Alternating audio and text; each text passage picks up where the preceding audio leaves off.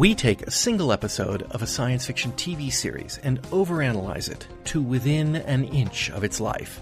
This is the Fusion Patrol Podcast. Welcome to the discussion.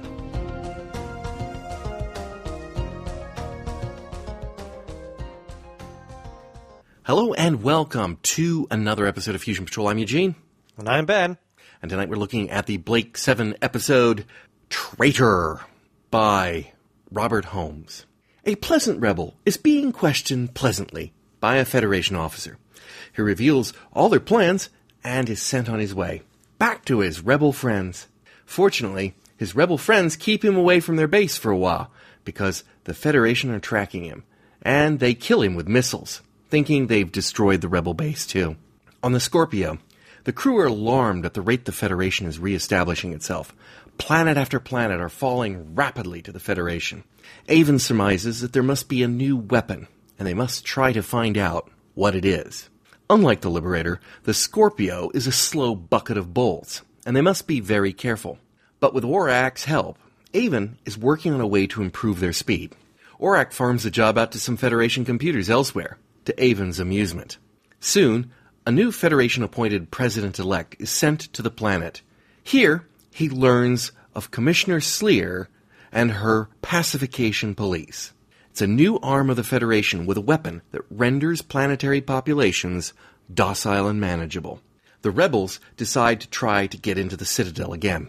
The rebel leader hatches a plan to swim under the reactor and succeeds, where he meets Tarrant and Dana, who have teleported in. They meet with a rebel's contact, a Federation officer named Lights, who is the newly appointed aide of the President-elect. He gives the rebels info on the current fighting and a possible way to make an assault on the communications matrix. He also supplies Tarrant and Dana with information about Commissioner Sleer's pacification program. It uses a drug called Pylene 50, and it renders anyone completely docile and manageable. They go to try to get a sample. Meanwhile, the President-elect is murdered by an unseen assailant, and when questioned, Lights reveals to the military commander that he is in fact a double agent, working for Sleer and supplying fake information to the rebels. With the traps he's set, they should all be dead soon, including Tarrant and Dana. Tarrant and Dana meet the creator of Pylene 50, a pitiable man who is being tortured and coerced by Commissioner Sleer to produce the drug. They get a sample of the drug and a prophylactic. Realizing that Lights betrayed them, they get the drugs to the rebels, who take on the Citadel with immunity. During the battle, Tarrant and Dana see Commissioner Sleer. It is Servalan! She escapes them, and they escape the planet, and not a moment too soon, because Orak's use of the computers has been detected, and search ships are hunting for the Scorpio. On the planet, Lights confronts Sleer. He reveals that he now knows she's actually the former Empress, Servalan, who was thought killed, and all her supporters were purged from the government. If people knew she was alive, she'd be killed. He offers her a deal. Power for him, for silence for her. She offers him a counteroffer. She kills him, after which he agrees to be silent. Tarrant and Dana break the news about Servalan to the rest of the crew, and Avon is almost pleased, because he needs to kill her himself. Okay, so, Traitor, what do you think? Traitor by the great Robert Holmes, I might add. Oh, yeah. Great Robert Holmes. Let's not talk about the director. Okay. Overall, hit or miss, then? It's like overhit. Okay. Okay, I have to admit, I'm disappointed in this story, if we can call it a story. Robert Holmes is usually pretty good for turning in a cohesive plot. Yeah, well, this is the second Blake 7 that he's done, to my knowledge, and the last one, which I didn't write the name down. I'm really mad at myself for not doing that. You and I both thought it was like one of the strongest episodes we had seen in a run of what we thought were mediocre. That was incredibly powerful, very well told, very tight, very good with the A-B storyline, and this one, while I think the story itself had some potential, I think the direction of it went really sideways. I'm not even particularly crazy about the story. I mean, it's just so sort of episodically I don't really feel like it comes together neatly. We have the rebels and they're just doing their thing and their kind of conflicts and concerns and worries and then, I mean, yes, they come together briefly with Tarrant and Dana and they have a little fight at the end, but we don't even know if they won the battle. In fact, I think they didn't. I think they lost on the planet, but I'm not sure. So that kind of fizzled out. Mm-hmm. And then we have the kind of the through line. Well, it's only a brief detour really for Forbes, the inventor of Pylene 50, and his plans to blow up Servalan, which I thought he'd rigged himself to nitroglycerin and could blow her up. Where did that go? She was standing right next to him, and he acts did like nothing. He was going, yeah. And then she's like, I'm going to withdraw this drug for you for 3 days, and that's going to kill you about another 10%. And then she turns around and shoots him. Mm-hmm. Which didn't make a lot of sense, because I thought there was something about him that had to be there to make the Pylene 50. Exactly. So, yeah, there's some there are a few oddities here, and that was probably the biggest. And we have the whole subplot about the president-elect, which this one is a little weird to me. I guess he's the planetary president-elect. And so it's really kind of I want to say it's a minor job in the Federation, really, compared to, being president of the High Council or whatever it is. And I guess was or was not a loyal follower of Servalan. He clearly knew who she was. Oh, he knew who she was, and I think that's why he was eliminated. Oh, yeah, that's definitely why he was eliminated. There's along with her no portrait. Right, there's no doubt about that. But he was telling Lights, or the military general, I forget which. Cute? That, yeah, I think so. Not the eye patch one. That's cute. Yeah. He was telling him about how Servalan had been killed and how the High Council, the president, took the Federation back from her and had a purge, and everyone who was loyal to her was basically eliminated. And he said, I myself was imprisoned for some time, which kind of and he was a long-term civil servant. So it sounds to me like he was loyal to her when she was in power and then not loyal to her when she was out of power. Mm. So he's kind of a turn. So, but I mean, he knew her, and he'd managed to get himself out from under a death sentence, but then Sleer kills him because he obviously recognized her, and the previous governor, of course, of the planet was loyal to her. That's why her portrait was in his office.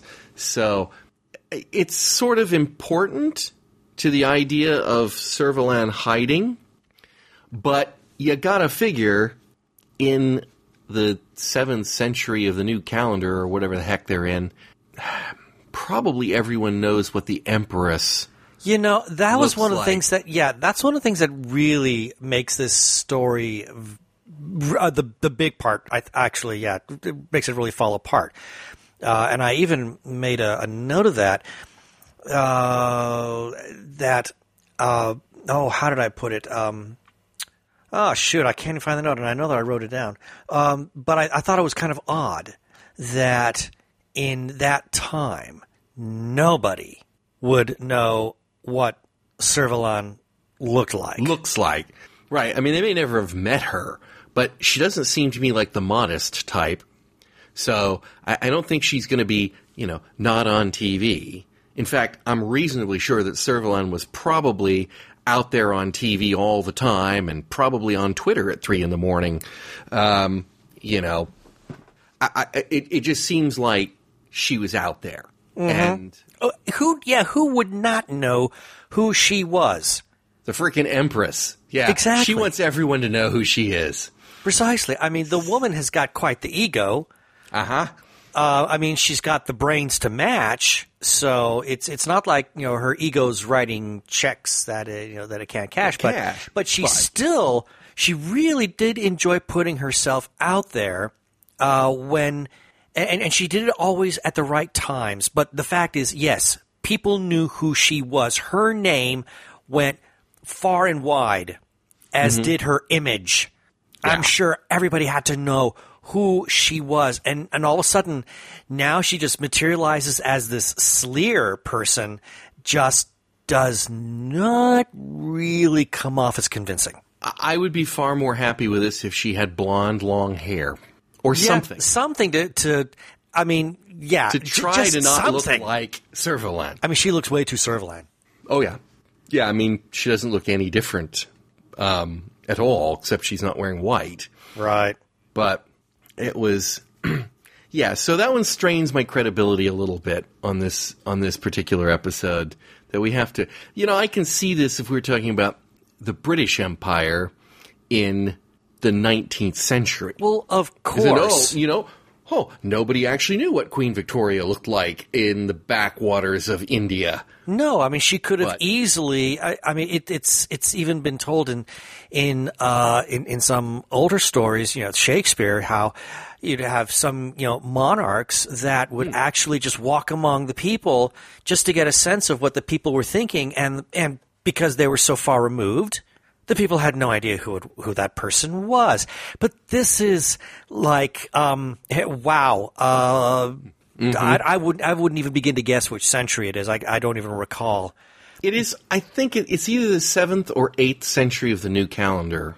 It's like 800 years after man's space flight began, or something like that. So by this point, everybody knows who everybody is. I mean, let's take Blake for example. Mm-hmm. I mean, no matter where Blake went, people didn't recognize him. People knew his name, though. Well, they knew them. Well, there's some people that did recognize him because his face. My name is Blake. You may have heard of me. Well, yeah. Well, yeah. Actually, yeah. Come to think of it, I think this is probably a bit of a flaw here on the show, is that they are working on the assumption that everything is old style radio. Maybe. Hey, this is projecting. This is 1980 something. Mm-hmm. Projecting. I mean, the idea of electronic transmission, visual records and things like that was still rather futuristic. And so it's possible that when Robert was writing this, and when Terry Nation conceived the show, that the idea of a person's identity being broadcast all over the universe was probably unheard of. Could be just bad future. Bad future projection. Writing, yeah, exactly. You're applying a modern standard of identity to... Anyway, just a couple things before I lose my train of thought. I thought of the names. Killer was the first episode Bob Holmes wrote. Ah. And that was the one with the mummified alien. Yes, that was carcass. Such a great episode. And Gambit, that was the one where they were on the planet, the gambling planet, where Avon and Villa broke the bank. That was Holmes? That was Holmes. Oh, I'm distressed. And he's got this one, and he's got one more coming up before the series. I'm actually really shocked. I loved Gambit. Really? I need to go back in my notes. I thought I didn't like it. I thought it was kind of weird. It is weird. It's very weird, and it's sort of creepy, and it's I remember Crantor and his sort of implied peccadillos. Oh yes. Yeah, it was creepy, but anyway. This one is not one of my favorite Bob Holmes stories, though. I have to say.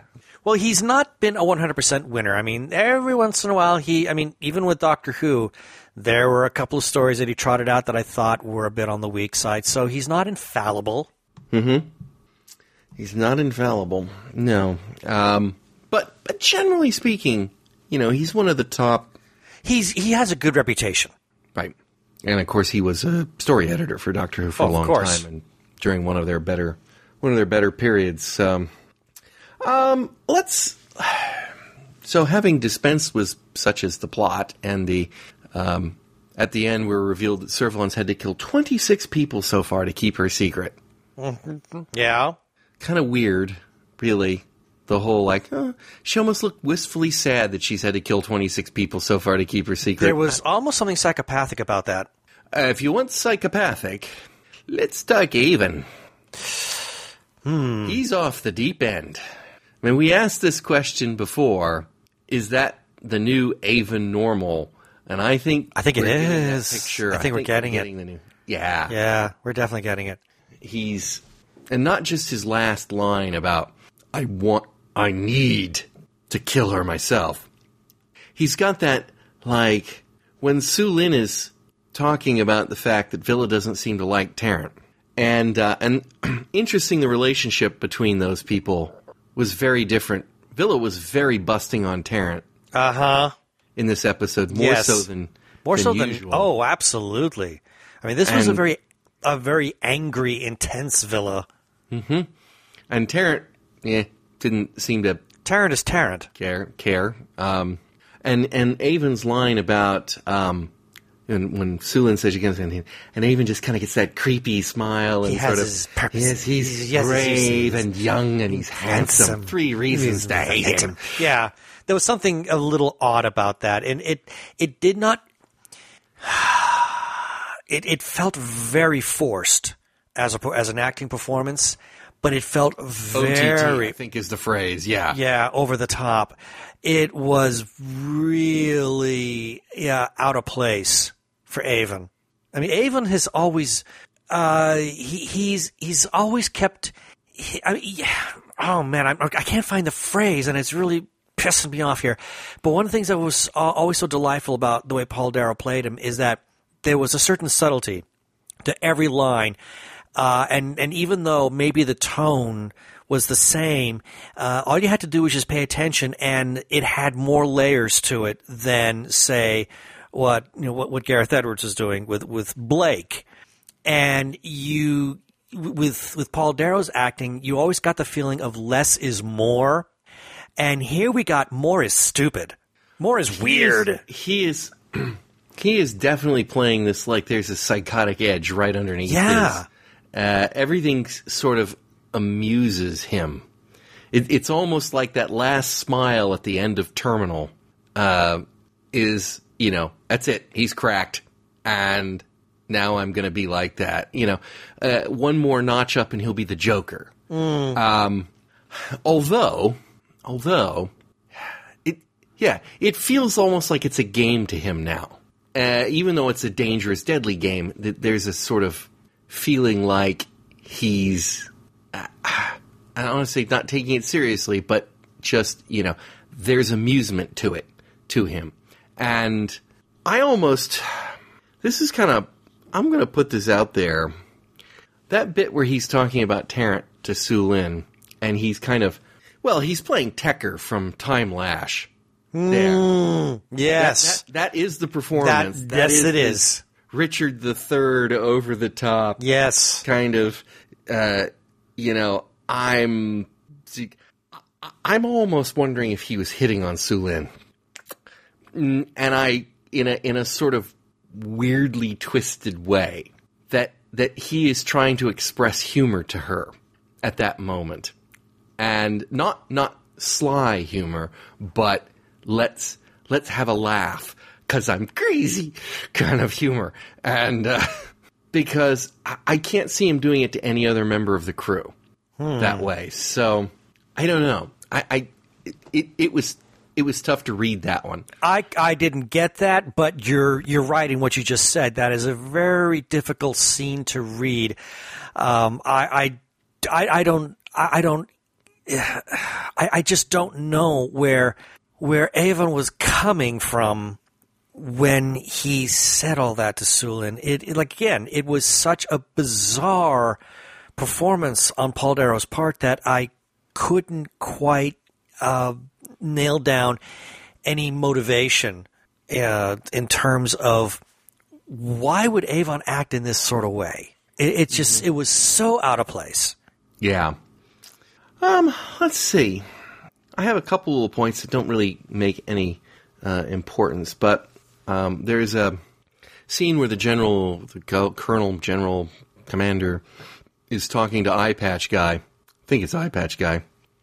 and he's talking about the Wassies, group of people that they gassed them. Mm-hmm. And then they came over the top that night and killed all the Federation troops because the Wassies are gill breathers. Right? You caught that one in the course of the story? Now, we've had this discussion before. Are there actually any aliens, non-human aliens, in our galaxy? We've seen hints of it. Are the Aurons actually aliens, or are they adapted humans? We don't know. The only truly alien species we've ever seen are either the galactic invaders or Syl. Mm-hmm. But everything else has been Earth colony, seemingly. Well, they've been very, very, very humanoid. Well, but they've all been kind of colony planets of Earth too, and it doesn't. Every reference has been this was one of the first planets colonized, and then the Federation took over. Well, there's even talk of that. There's even a mention of that. There's a discussion on Scorpio about how pretty much all life came from Earth, and that's disputed. One person says everyone knows all life came from Earth. And Sulin says the opinion is. We don't know why she thinks that.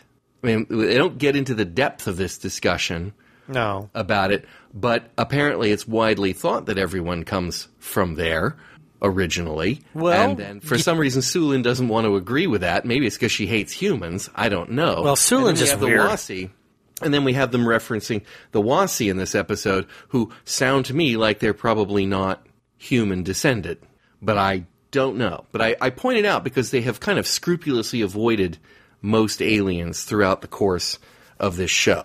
Everyone has kind of been Earth colonists or seemingly Earth colonists throughout the entirety of the series. Well, it could suggest that the Federation, at least when it was at the height of its power, was an extraordinarily xenophobic government. We could have gone out and killed any aliens they found. That's a possibility. Yeah. Which would then explain why we just haven't really seen that many in the show. I thought it was interesting that they brought it up in this episode twice, basically. One example of some non-standard humans, and then a discussion of that. And we have talked about it on past episodes about whether or not how the galaxy shakes out. So it's interesting that they don't seem to have quite a plan either. Just seems like Holmes is kind of kicking the idea out there to toss it around a little bit. Okay, Avon seems enormously amused when Orak passes on the booster design modification. Yes, he was.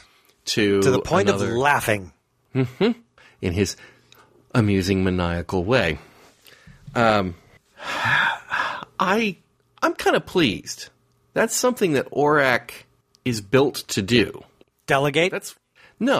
That's what Orak was designed to do. He's supposed to be able to use all other computers to achieve his goals, yes. And that's one of the things that they've very rarely used. And for them to put that in here, I thought was... I appreciated it. But, I think it was only done to, A, have Avon give a laugh, and B, to put them in a little bit of jeopardy, which could have been done in any of a number of ways that they were detected. So, it's just a detail that was thrown here. Like so many little details in this episode that was thrown out there that doesn't seem to go anywhere. It just seems to be... They're just there. Mm-hmm. Now, Pylene 50 suppresses adrenaline. Oh, yeah. Which makes people more pliable. Makes no sense whatsoever. None. Absolutely none. None. I mean, if you couldn't... suppresses adrenaline. Does that mean you don't produce any adrenaline anymore? Because I think you might die. Possibly. If you didn't have your adrenaline. So I'm guessing it means it doesn't allow you to, squirt adrenaline when you get excited, but that wouldn't make you pliable. That would just make you... Not quite so... Easy to pick off. Yeah, I mean, you wouldn't be very... reactionary, violent. You wouldn't so much have the fight or flight syndrome. Yeah, your fight or flight response would be absolutely cut. So, I mean, you just wouldn't do that. But would you not still be antagonistic towards the people you were mentally antagonistic to? They murdered my family and everyone I love, but I'm okay. No. I have no adrenaline. Yeah, no. No, it wouldn't be that way. No. Now that's, I mean, granted, I wish they had not bothered to try to explain that. No, I mean, we understood, Blake 7 is not exactly what you would call hard science fiction, but you do need to have the ability to still, suspend disbelief to some degree. And yeah, as you just said, they shouldn't have explained that, because the moment they did, I just thought, well, that's the dumbest thing they've done in a long time. Uh-huh. It was a very bad move on their part to explain that. There was so many other possibilities, and the greatest thing is they didn't have to explain it at all, really. Just say, it's just some chemical reaction that allows them to be more pliable, and that's all they got to say. And will we see Pylene 50 again? Because I doubt it. They've killed Forbus, who was apparently important because he wouldn't give up his secrets. So Servalan had to have him, but apparently Pylene 50 production has to be on the planet you're using it, because it doesn't have a shelf life. Right.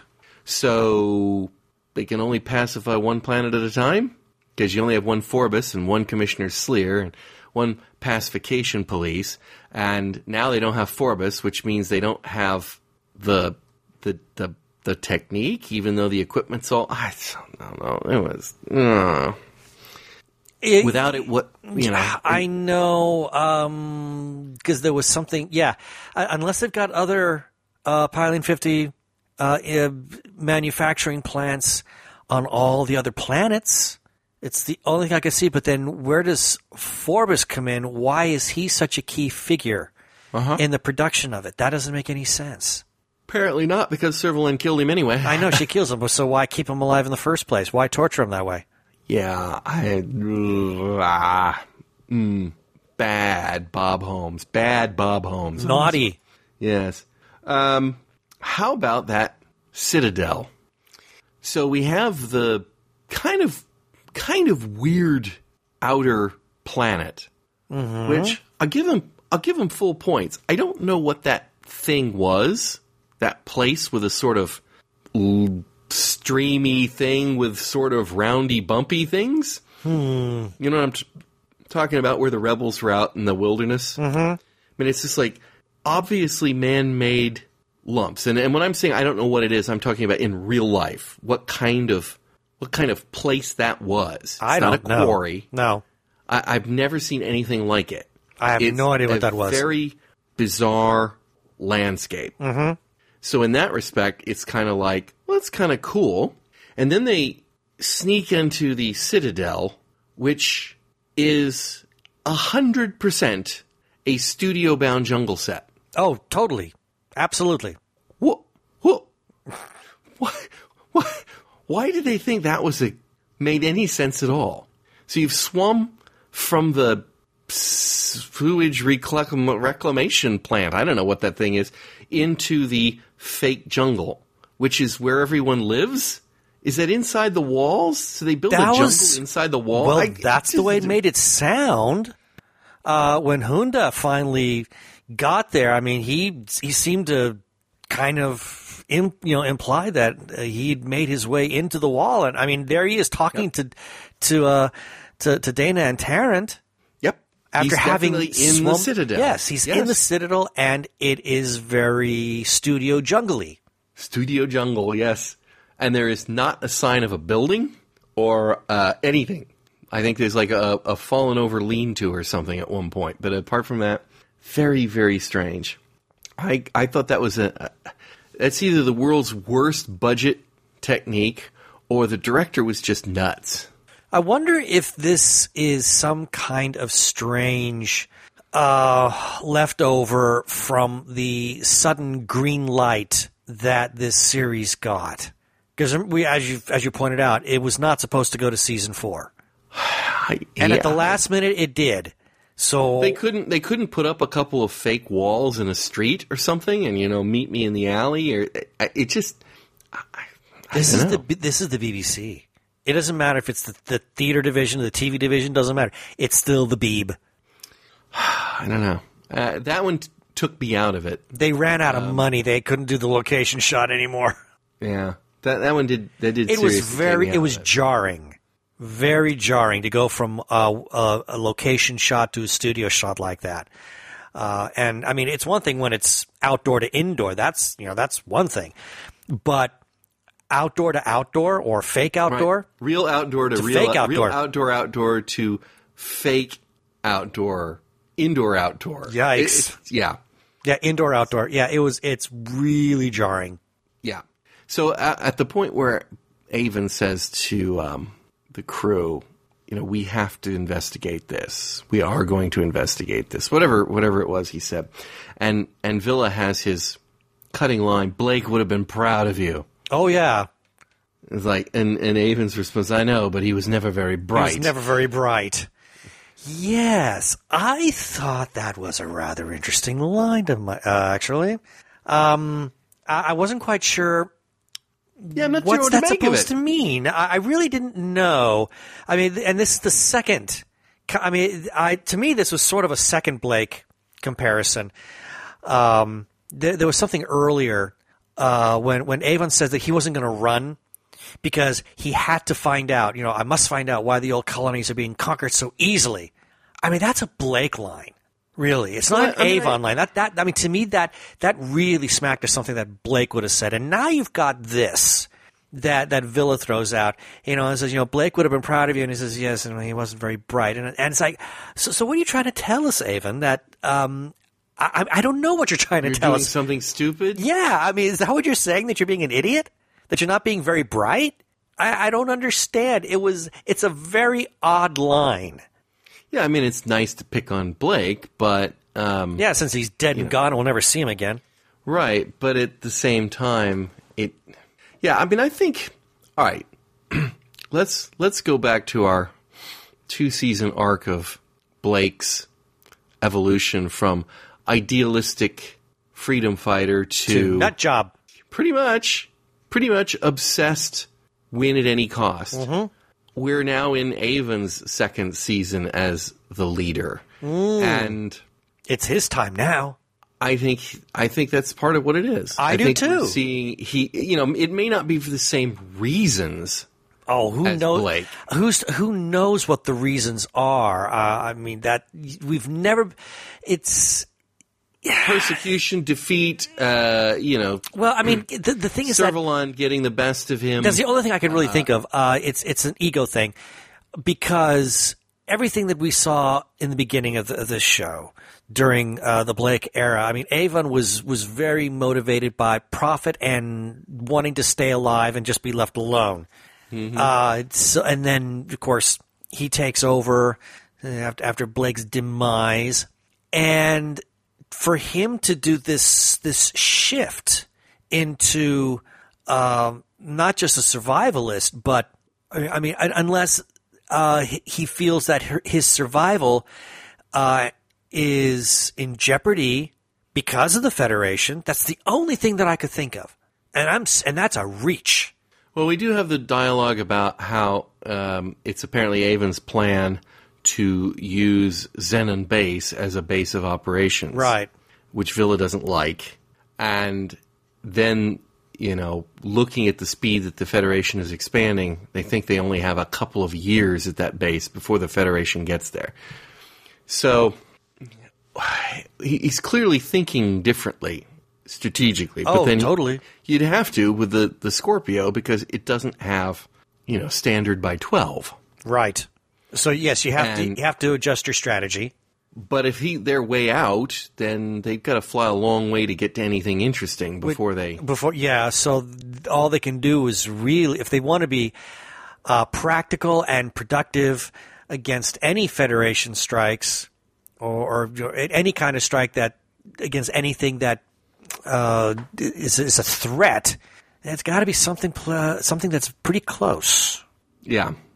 Well, although that explains, partially why they're working on improving the booster design of the ship. They're hoping to make it faster and better. But that sounds like a fool's errand at the moment. But anyway, I don't really have anything else. I mean, little disappointed in the episode. I am pleased to see Servalan back. Well, she's always a good foil. There's no question about that. Dana should have shot her on the spot. Tarrant should have shot her on the spot. Both of them were standing there. Oh, that's another thing. Why were they fighting hand-to-hand? Oh, and bad hand-to-hand at that. Bad hand-to-hand, but I mean, they all came in with guns. Yeah. They got shot with the ray, which didn't have any effect on them, and then instead of shooting the Federation troops with their weapons, they went into hand-to-hand fight. Now, I know we had that whole nonsense thing about the hand-to-hand fighting. You know, these people on this planet are fantastic hand-to-hand fighters, and do that, but that didn't really pay off because it was such a lame fight, and it made no sense that they didn't just shoot them dead while they're standing there with guns, because they had no problem at all. The rebels had no problem at all shooting with guns when they're out in the field. Right. When they came under attack by a group of pacified people, they just shot them dead. They didn't rush at them and hand-to-hand fight with them like they did here. So it's like they forgot they had guns, which they had to do. Otherwise, they would have shot Servalan on the spot. You know, trying to put myself in their shoes, trying to say, well, if I were a desperate rebel that's been bested, I'd have shot Servalan on the spot. Or at least taken a shot at her. Maybe you'd miss, but at least take a shot. Yeah. I mean, surely you don't think that there's any redeeming quality to her that, you know, it's like, well, the sanctity of life, I really can't. Even if they tried to take a shot and it missed, at least there was an attempt. Right. Not just dumb stupefaction. Stupefaction?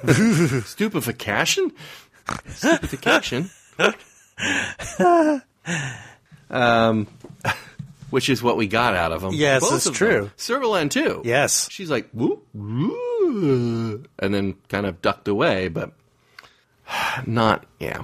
All right. Got anything else? I got nothing. Seriously, I got nothing on this one. I mean, this, my summation simply, now that we've talked about it, I think less of the story than I did when I watched it. Another successful podcast. Well, we sucked the joy out of another episode. Well, here's the reason. It's because I wanted to like it, and it's because it's Robert Holmes. Right. I really wanted to like it, and I was trying to find anything redeeming in it. And so I kind of blinded myself into forgetting the misfires, and there's plenty of them. So at the time, I thought it was a good story. Of course, now now that I'm looking at it 24 hours later, I'm like, no, it wasn't. It's a very disappointing story where a lot of mistakes were made. So you had that. I did say that it wasn't his finest effort. I thought maybe the story narrative was very linear, which was nice. I mean, that's one of his strong points. But the detail was very sloppy. And then again, we come back to the acting. And this is where I am just absolutely, completely beschmeckled. I'm trying to pull up the casting on this because there's one actor.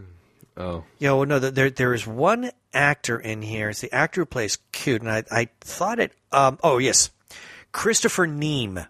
Now, people may not recognize that name, but this guy, he's really famous for playing bad guys. He's been the bad guy in Babylon 5, but I think maybe one of his most famous bad guys is the episode that never really properly aired, and that was Shada from Doctor Who. The guy is like he chews the scenery beyond belief. Okay, the guy in Shada. So you're talking about the guy Skagra. in the white suit, Skagra. Yes. Okay. All right, and then he's one of the Federation baddies, but I couldn't tell you which one. He was the eye patch guy. The eye patch guy. He's right. the eye patch guy. This is the one episode where he's actually toned it down. His acting is toned down. It was the weirdest thing. He was my favorite character in the entire show. He was my favorite character in the entire episode. The weird thing about him is that I find him very compelling to watch, and that's not necessarily a good thing. one of the most recent things that he did was a first season episode of Babylon 5 called And the Sky Full of Stars, where he plays Knight 2. And he is so beyond over the top. I mean, he's over the edge, he's over the top, he's over this, over that. I mean, he's just outrageous in his acting and the way he phrases all of his lines. So now we've got this episode here, and he's the one restrained actor in the entire show. Everybody is off the hook, just overdoing it. And it was a very, very bizarre thing for me to watch. And I don't know who to blame that on except the director. Because, I mean, now this cast, okay, they're not BAFTA winners. Not really, but they're not bad actors. But this episode was filled with a lot of bad acting from our regulars. Especially Paul Darrow. I thought this is some of the worst acting I've ever seen him do. It's not very good. Yeah. I mean, best character in the entire show, Slave. Yeah, which is good because he only had a couple of lines. I know, but they were beautiful. They made me laugh. He was funny. He always makes me laugh. Orak was good too, but that's it. Orak, Slave, Colonel Coote, but everybody else, ick. Just dreadful acting, and that scene between Servalan and her boy toy. Lights was just ew. What was I supposed to take from that scene? Was Lights actually previously romantically involved with Servalan? And when I say romantically involved, I mean like Servalan has been in the past with her underlings. She uses them for her amusement, and now he's just kind of still filling in that role while he's talking to her about blackmailing her? Right. Or is this a new thing that just today, I think today I'm going to start kissing her a little bit? No, I think there was something going on. And I think there's a story that took place between the last time we saw her as Servalan and now that we see her as Sleer. And Lights, he fits somewhere in the middle of that. Yeah, I mean, it wouldn't surprise me if she doesn't have lots of guys that she does that with. That's what it was like when she was in the military in command. So, well, that's how she gets ahead. She uses people. I wasn't quite sure whether that was supposed to indicate that this was ongoing or new. I kind of got the feeling that it's new as far as we're concerned, but I get the feeling that it had been going on for at least a little while. Another piece of the puzzle that doesn't really seem to be a piece we needed to see, right? Yeah, I didn't need that. You're right. Yeah, I mean, not that it doesn't explain what her character is like, but it does not actually seem like the kind of thing somebody who is doing what she is currently doing, which is trying to claw her way back up to the top secretly, probably wants any romantic entanglements. But. One last question. Mm-hmm. Who was the traitor? The titular traitor. Well, to me, I would have said that it was, that's the only one who's playing kind of both sides is Lights that I could see. I mean, the immediate idea would be Lights because he was a traitor to the Fifth Column. And he was playing traitor to the I wouldn't want to call it the Federation, but I guess the government on the planet. He was playing traitor to them. Forbes is being a traitor. Right. Servalan's being a traitor. Yeah, I suppose she is. She's a traitor to the Federation. Yeah. She's using her power. The rebel at the beginning, in the very opening scene where the rebel is when he gives up everything. He's a traitor, and I think that's what we were supposed to be thinking. Misdirection there. Mm-hmm. This is a story about a way that they make people into traitors. I don't know. It's just one of those titles, like, okay, I guess they had to pick a word, and I don't know that this describes the story in any way. No, maybe Robert Holmes was, maybe he was just, it was late, he had to deliver this episode, he had nothing, so he just... All right, one-word title, yeah. Oh, traitor, whatever. Here, take it. All right. Well, that's all you've got. That's all I've got. I got nothing else here. That's all I got. So I guess that's all we've got. Next time, when we're looking at Blake 7, we will be looking at the episode entitled Star Drive. Interesting. I wonder what that could mean. Very interesting. Yes. All right. Ben, thank you for joining me. A pleasure. And listeners, I do hope you'll join us all again next time on Fusion Patrol. Cheers. Fusion Patrol is a Lone Locust production. Like us, please consider becoming our sponsor at patreon.com/Fusion Patrol. We'd really appreciate it if you could leave us a review on iTunes. Stop by and visit us at our website, fusionpatrol.com. Search for us on Facebook under Fusion Patrol. Check out our Twitter handle at Fusion Patrol. Or just send us an email at feedback@fusionpatrol.com. Please come join the conversation. Our music is Fight the Future by Amberwolf.